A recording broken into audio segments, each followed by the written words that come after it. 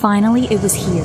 Our last day of school. Samantha was my best friend. We had been friends since our first day at school when we were 5 years old. It would feel strange not seeing her every day. But Samantha was starting a job at our local grocery store, and I was about to start my own business. We had the whole world ahead of us. But then the unthinkable happened, and I ended up in a coma. I remember my first day at school. I was so nervous as I waved goodbye to Mom at the school gates. "Bye, darling," said Mom. "Have a wonderful day." I found my classroom and sat next to a blonde-haired girl. She looked just as scared as me. "I'm Tina. What's your name?" I asked her.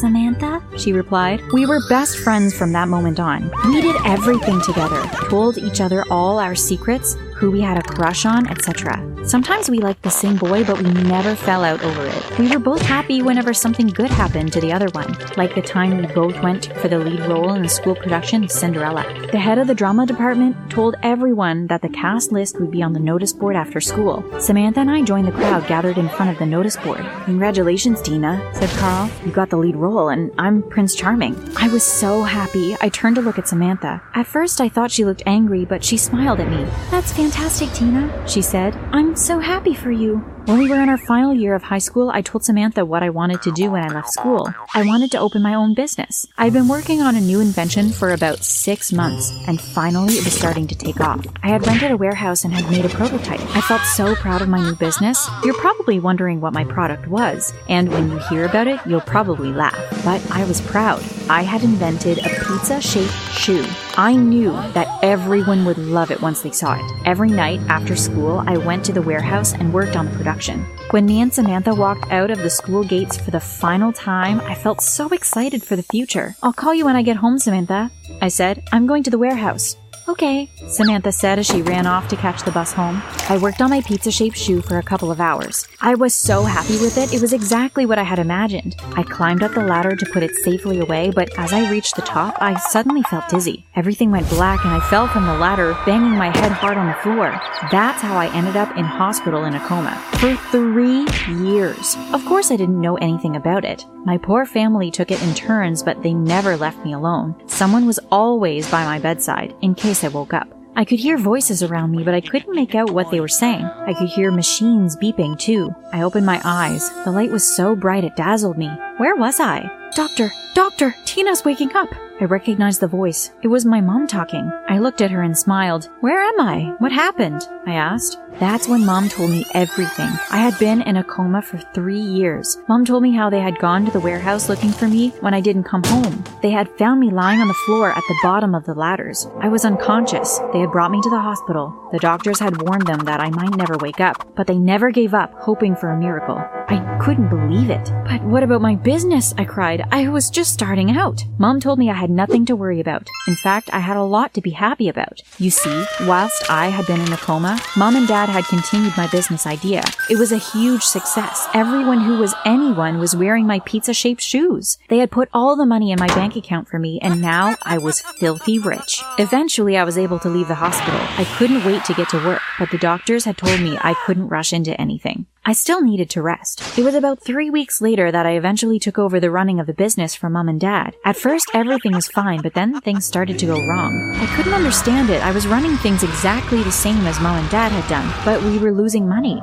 It wasn't that noticeable at first, but then it got worse and worse. Sales were dropping, and I knew that if things didn't change soon, then the business would be bankrupt. It didn't make any sense. What was I doing wrong? I asked Mom and Dad to meet me at the warehouse. "For the sake of the company, I need to resign," I told them. "Can you two take over running the business again, please?" "Yes, of course we will," said Mom. "And you will get the same percentage of the profit," said Dad. "Enough for you to live on." I found a small house. It was all I could afford with the money I was receiving from the business. The house was run down and it wasn't in a very nice area, but I would be okay. I just didn't leave the house in the evening. It wasn't a safe area for a girl to be out at night alone. Beggars lined the streets and homeless people slept in doorways. It was actually quite depressing. I sat watching TV one evening when my phone beeped. It was a message from Samantha. I hadn't seen her since I stopped working on my business. Every time she suggested meeting up, I managed to come up with an excuse. I told her I was busy or not feeling very well. This message was the same as all the others.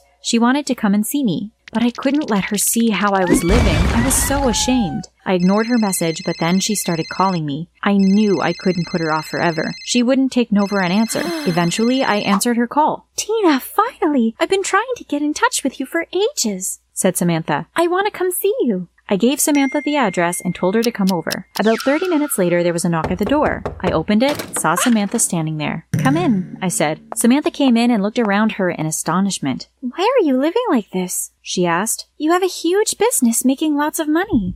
I explained to Samantha that I had resigned from my business. I told her all about how since I had taken over the running of it, everything had gone downhill. She looked at me sadly. "I have something to tell you, Tina," said Samantha. "I didn't want to say anything because I know you were close to your mom and dad, but now that I see how you were living, I have to tell you. When you were running the business, your parents were sabotaging the sales on purpose. They wanted the company back for themselves. Could it be true? Will my parents really do that to me?" But there was no other explanation. I knew what I had to do. I wanted to get my revenge, and I knew exactly how I was going to do it. What my parents didn't know was, whilst I was working on my pizza-shaped shoe business, I was also working on another business idea. I was going to expand into fruit-shaped shoes. I would take on my parents with a rival company. I started working on my new line, banana-shaped shoes, apple and orange-shaped shoes too. I found a new warehouse on the other side of town and opened my new company. It wasn't long before everyone was wearing my new fruit-shaped shoes. Nobody wanted pizza-shaped shoes anymore. Fruit shoes were the latest trend. I knew I had ruined my parents' business, but they deserved it. I was successful once again, and I had one person to thank for it, my best friend, Samantha. If she hadn't told me the truth, I wouldn't have opened my new company. I decided I would take her out for dinner. I called her and asked her to meet me for dinner that evening. When I got to the restaurant, Samantha was sitting at a table. "What's the occasion?" she asked, and I sat down next to her. "I wanted to treat you to dinner to say thank you," I replied. "If it wasn't for you, I would never have opened up another business. Now I'm even more successful than before, and my parents are paying the price." Samantha smiled at me. "Oh, that's what friends are for," she said. I felt so lucky to have Samantha for a friend. I knew she would do anything for me. The next day, I was in my office when my phone rang.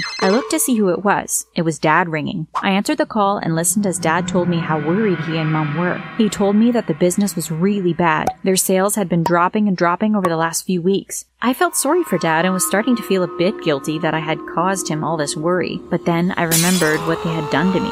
"Tina, we can't afford to pay you any money at all this month," he said. "Our new competitor has wiped out our business. We are barely making enough money to survive." Little did Dad know that it was his own daughter that owned his rival company, that he was on the phone to his competitor. "It's okay, Dad, I understand," I said. When I put down the phone, I laughed to myself. Who cares if I didn't get any money from my parents? I had a successful business of my own. A few days later, I was at my warehouse working on another fruit shoe design when my assistant came and knocked on my office door.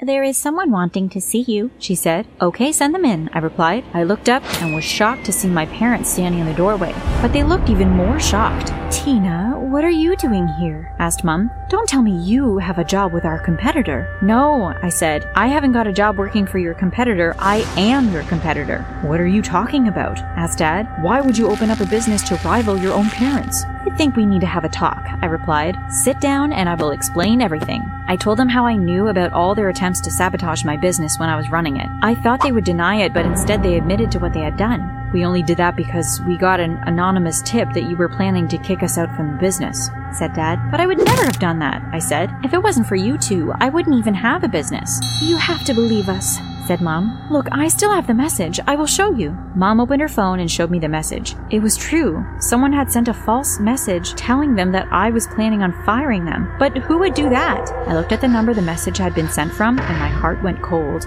"I know whose number that is," I said. "It's Samantha that sent you the message. Why would Samantha do such a thing?" I was so upset and angry. "I have to go and speak to Samantha," I told them. "I need some answers." I went straight over to Samantha's house. When I got there, I knocked hard on the door, and a few seconds later, Samantha opened it. "Hi, Tina, come in," she said. I followed her into the lounge and sat down. I was shaking so much I could hardly get the words out of my mouth. "I can't believe what you have done to me," I said. Samantha looked at me. I thought at first she was going to deny it all, but then she realized from my face that I knew everything. Why would you want to destroy my life? I asked. Because you have everything, she screamed, suddenly losing her cool. You've always got everything you wanted. You got the boys that I liked. You got better grades than me. You have your own business. All I do is work 8 hours a day in a crummy job. I just want you to know how it feels to fail just for once in your life. I had thought she wanted the best for me. Well, I was wrong. I guess blood really is thicker than water.